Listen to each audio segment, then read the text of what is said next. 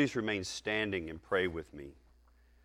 Holy Spirit, please come and speak a word to your church this morning, those gathered here in this small number in this sanctuary, and those who've gathered at home, Lord, wherever they may be. Lord, come and through the power of your Spirit, open up the gospel to us. Lord, be with me, the preacher of your word. Grant me freedom in your Spirit. Grant me a tongue to preach and a heart to love you. And Lord, may that be communicated to your flock. Give us all listening ears and open hearts. We want to hear the voice of the shepherd call us by name today. In Jesus' name we pray. Amen. You may be seated. Well, today in the church calendar, this fourth Sunday of Easter is traditionally known as Good Shepherd Sunday. This is Jaeger's, my German shepherd's, favorite Sunday of the year because he always gets told he's a good shepherd. You're a good shepherd. Now seriously, this is Good Shepherd Sunday because every fourth Sunday of Easter we get a gospel reading from John chapter 10, and that is Jesus' Good Shepherd discourse. But the problem for us this year in John chapter 10, verses 1 through 10, the gospel reading we just heard, the problem for us is that Jesus does not say in those 10 verses, I am the good shepherd. He never says that there. He makes an allusion to shepherds, but he doesn't use that phrase. That comes in verse 11. And while Jesus as shepherd is critical to what we have just heard read, the I am statement, and John's gospel is famous for those 7 I am statements of Jesus. They're very important.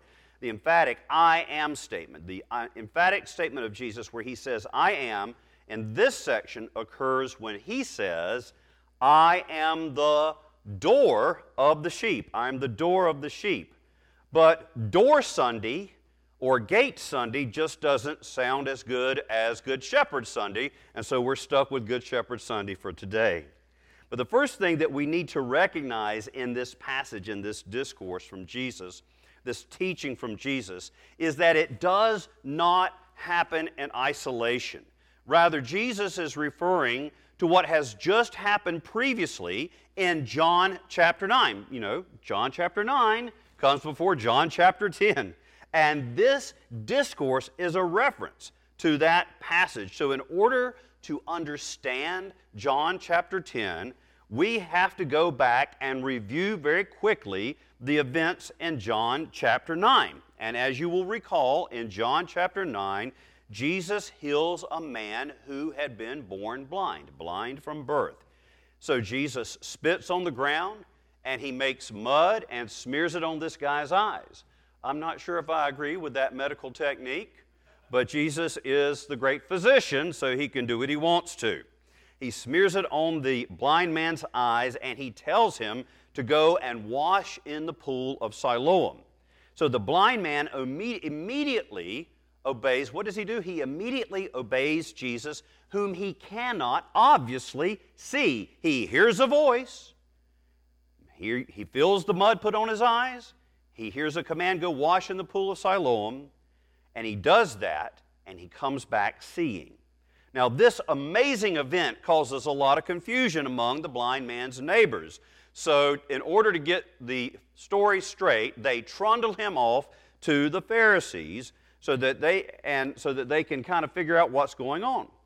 And the Pharisees get right ornery with this man, because Jesus has healed the blind man on what day? On the Sabbath day. Oh my goodness gracious. And so there is a lengthy back and forth between the Pharisees and then the man's parents and then the Pharisees and the man who'd been blind but now can see. And then finally the Pharisees just call him a bunch of bad names and kick him out of the synagogue. He is basically expelled. This is critical. He's basically expelled from the Jewish community by order of the religious establishment. This is extreme, enforced social distancing. And so after he gets kicked out of church and is shunned by the community, what happens? Well, Jesus goes and he finds this guy. He seeks him out. And then out of the blue, this non sequitur question is asked by Jesus to the man who was born blind. Do you believe in the Son of Man? Of all the things Jesus could have said, he could have said, hey, what's it like to see now? What do you think about these colors? Did you have a hard time with the Pharisees? No, he says, do you believe in the Son of Man? And the man who was once blind says, I don't know who that is. And Jesus says to him, and you're going to love this, he says to him, you have seen him. And it is he who is speaking to you. And the man said, Lord, I believe, and he worshiped Jesus.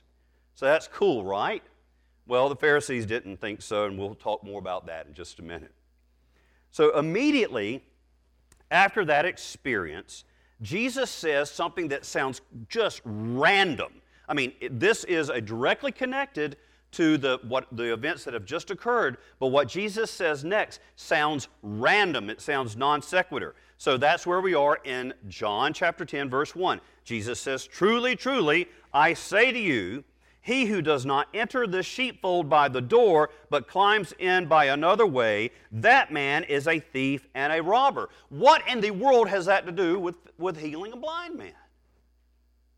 Well, Jesus is directly responding to the antagonism and the unbelief of the Pharisees directed towards himself. Jesus is interpreting what has just occurred in John chapter 9. So the Pharisees' exclusion of the blind man flows from their animosity and unbelief towards Jesus. And here's the critical point, and that rejection of Jesus reveals this, okay? This is how it matters. This is how John 9 connects with John 10. That rejection of Jesus reveals that these are not true shepherds of Israel. They are thieves and robbers. They are sheep stealers. And Jesus, more than likely, is thinking about the many Old Testament passages that talk about the shepherds of Israel. Ezekiel 34 comes to mind.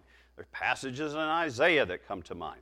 There's passages in Zechariah that come to mind. But I think he's probably thinking about passages like Jeremiah chapter 23, verses 1 through 4, where God excoriates the religious leaders of Israel for exactly the kind of thing that these Pharisees have just done to the man who was born blind. Listen to what that says, Jeremiah 23, verses 1 and 2. The scripture says in Jeremiah, woe to you, woe to the shepherds who destroy, listen, woe to the shepherds who destroy and scatter the sheep of my pasture, declares the Lord. Therefore, thus says the Lord, the God of Israel, concerning the shepherds who care for my people. Now listen to what the Lord says. You have scattered my flock and have driven them away. What did the Pharisees do to the blind man? They drove him out of the synagogue. You've scattered my flock, you've driven them away, and you have not attended to them. Behold, I will attend to you for your evil deeds, declares the Lord. So the first thing we recognize here is that by rejecting Jesus, by not believing in Jesus, by not entering through the door of Jesus, the religious leadership are by definition not true shepherds, but thieves and robbers.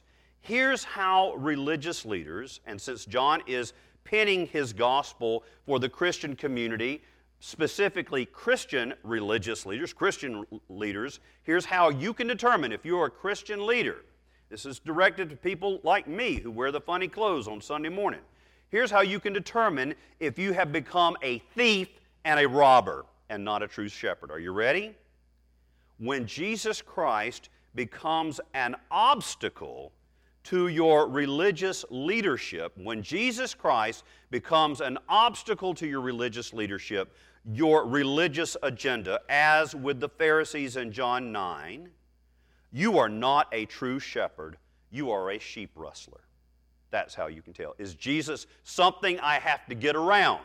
Is he an obstacle for my religious agenda? And this can happen to revisionist pastors who twist and ignore the clear teaching of Jesus in order to promote an agenda rooted in the sexual revolution or critical theory or the culture of death. Or this can happen to evangelical ministers who preach a false gospel of health, wealth, and prosperity and avoid the cross. Or this can happen to just good old small-town traditional priests who make an idol out of comfort and predictability and begin to see Jesus as a feared agent of chaos who just might want to take back the lordship of the local church. Ouch. You know, good Bishop J.C. Ryle said this. I love this. It's a kind of a lengthy quote, but it was so good I wanted you to hear this. And it directly speaks to this passage. Ordination, he writes, is no proof whatever that a man is fit to show others the way to heaven.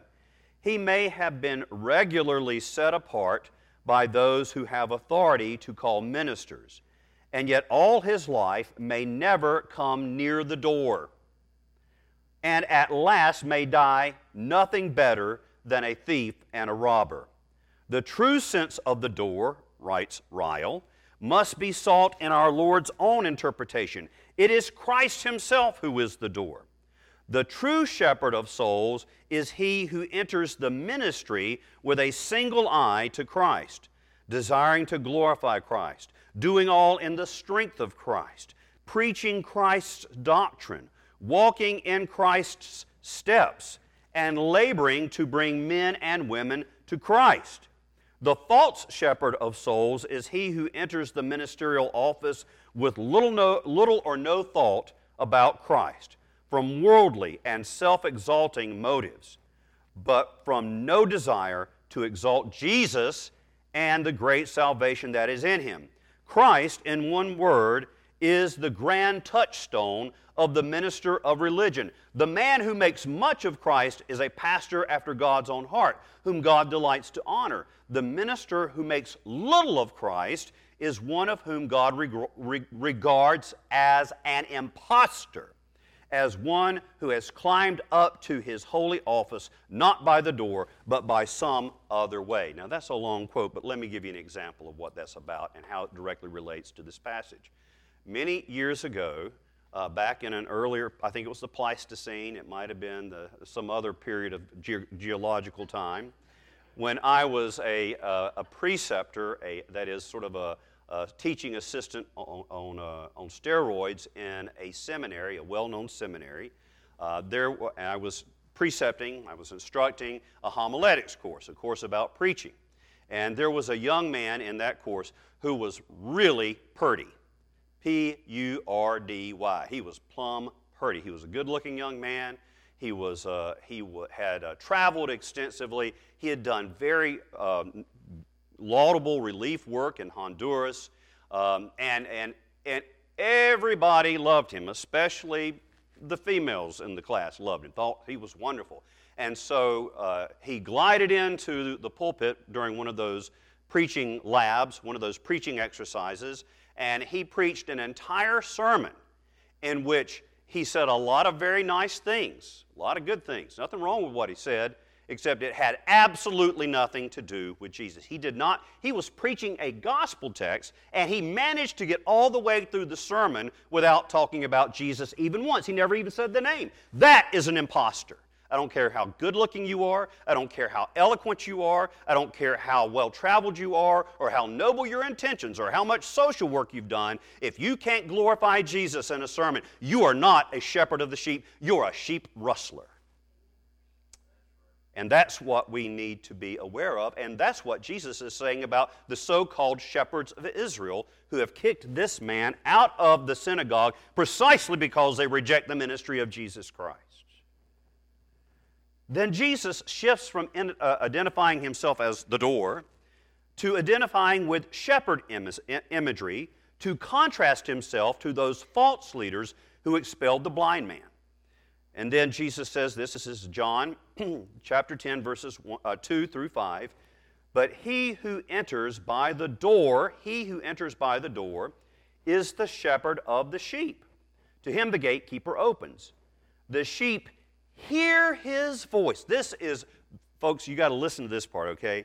The sheep hears his voice, and he calls his own sheep by name and leads them out. And when he has brought out all his own, he goes before them, and the sheep follow him, for they know his voice.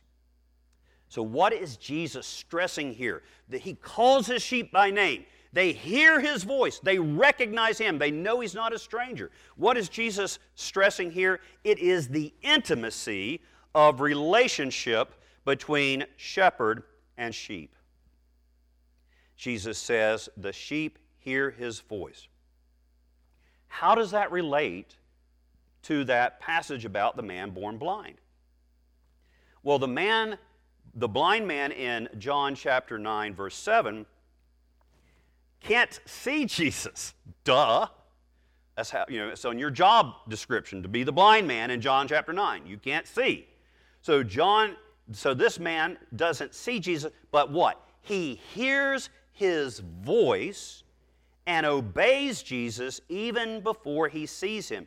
He is hearing the voice of the shepherd. He is one of Jesus' sheep. And then Jesus says, he calls his own sheep by name. And I just love that. It makes me think about Isaiah, where God so intimately loves his people. He says, see, I have graven your names on the palms of my hands. And we know what that graven name on his hands looks like. It looks like nails went through it. The sheep hear his voice. The sheep he calls his own sheep by name. Being called by name has a powerful and special significance in John's gospel. We're right now in what Christians call the great 50 days of Easter. So that means you are not allowed to stop partying about the resurrection for 50 days. You're going to just have to keep on keeping on with all of that celebrating. Even if you're doing it locked down at home, you need to find a way to celebrate. 50 days of Easter. So this 50-day of Easter period especially reminds me of that encounter with Mary Magdalene in the garden. Remember that? It's in John chapter 20 on the day of resurrection. While it was still dark, Mary goes to the garden. She goes to see the tomb. And what happens in that passage? Well, Mary Magdalene meets the risen Jesus. And she says, hey, Jesus. No, she doesn't. She doesn't do that. She doesn't recognize Jesus, and at first she thinks he's the gardener. And then what happens? Well, if you were to go to John chapter 20, verse 15 and 16, this is what you would read. Jesus said to her, woman, why are you weeping? Whom are you seeking? Supposing him to be the gardener, she said to him, sir, if you have carried him away, tell me where you have laid him, and I will take him away. And Jesus said to her, Mary. Mary. And she turned and said to him in Aramaic, Rabboni. She heard her voice, heard her name called by the shepherd, and she recognized him, and she worshiped him. She recognized the shepherd when he calls her by name. Calling by name also reminds me of what will happen in just the next chapter of John 11. Lazarus, the story about the raising of Lazarus. In John 11, Jesus' friend, and by the way, I want you to know that you have to be careful when you write notes for sermons, because where it says Jesus' friend on my page right here, I had originally written Jesus fried Lazarus. Not Jesus' friend Lazarus. Well, no, Jesus did not fry Lazarus. Jesus' friend Lazarus he's dead, he's been buried for 4 days, but then Jesus arrives at Lazarus' tomb, and then what happens? Well, John chapter 11, verse 43. This is what he says. It says, Jesus cried out with a loud voice, Lazarus, come out. And the man who had died came out, his hands and feet bound with linen strips, and his face wrapped with a cloth. Jesus said to them, "Unbind him and let him go." Lazarus, who is beyond the wall of death itself, hears the voice of the shepherd call his name, and even death can't keep him from following Jesus. He followed him right out of the tomb and into a new life. Mary in the garden and Lazarus in the tomb. What are those stories about? They are both about Jesus bringing life out of death. Mary went to see dead Jesus. Well, no, there's live Jesus right there. Jesus went to Lazarus' tomb, broke up the weeping and mourning with a resurrection. That's the very illustration of John 10:10. I have come that they may have life and have it abundantly. This is the abundant life. It's life that is so powerful that it conquers death. And it only comes through Jesus Christ. It is a life, an abundant life of fellowship with Jesus in the here and now, and life of love and intimate fellowship with Jesus after the resurrection. And where is Lazarus, by the way? The very next time we see Lazarus in John is in John chapter 12. And what does it say? Well, Mary and Martha were given a party for Jesus in their home. And where is Lazarus? It says that he was reclining with Jesus at the table. This is intimate fellowship with Jesus. When the shepherd calls you by name, he calls you to intimate, loving fellowship with himself, and we can recline with him at his table again and fellowship with him here. He gives you a meal to eat with him and just lay on his bosom. That's wonderful. Wonderful. And then Jesus shifts the imagery again after that passage in John chapter 10. He goes back to the door image. John chapter 10, verse 7. Listen to what it says. So Jesus again said to them, "Truly, truly, I say to you," and here's the I am statement. Here it is. "I am the door of the sheep. All who came before me are thieves and robbers, but the sheep did not listen to them. I am the door. If anyone enters by me, he will be saved, and will go in and out and find pasture, abundance." Think about that shepherd psalm we offered, Psalm 23. Green pastures and still waters. The thief comes only to steal and kill and destroy. I have come that they may have life and have it abundantly. So verse 9 says, "I am the door. If anyone enters by me, he will be saved and will go in and out and find pasture." As in all of John's Gospel, this is very important, y'all. As in all of John's Gospel, Jesus is simultaneously, listen, universalistic. What does he say? God so loved the world. What's that? That's everybody and everything. All right? So he's simultaneously universalistic and exclusive. Now we being who we are, just can't hold those two things together. God's offer of eternal life, of salvation, of abundant life is for, Jesus said, anyone. So it's for all. But the only way to receive that universally offered gift is through Jesus. And many of us, we love those inclusive bits, but we get the heebie-jeebies. That's a technical theological term, heebie-jeebies. You have to go to a seminary to find out about that. We get the heebie-jeebies over the exclusive bits. In fact, in my preparation for this sermon, I scoured a lot of commentaries and see what everybody else was thinking about this. But as I was putting down what I was thinking about this, and what I felt the Lord was saying to me. But in my sermon preparation for this, for today, it was painful to see revisionist scholars do contortions, twist themselves up into knots to avoid the plain literary meaning of this text. Oh, it doesn't mean that you can only be saved by going through the door, when Jesus just said that. Here's the deal. Now listen, you need to hear this. If you think Jesus is all about God's radical hospitality, about God's radical welcome of all, if you think Jesus is about God's scandalous inclusivity, you are exactly right. You are exactly right. But you are only exactly half right. The same welcoming and radically inclusive God who came among us in Jesus Christ is also exclusive. We call that a paradox. In other words, He claims to be the exclusive means of granting us the life that is truly life. It's offered to all, but He's the only way you can get it. His exclusive claims mean that we can enter the sheepfold, listen, this is so important, only on His terms.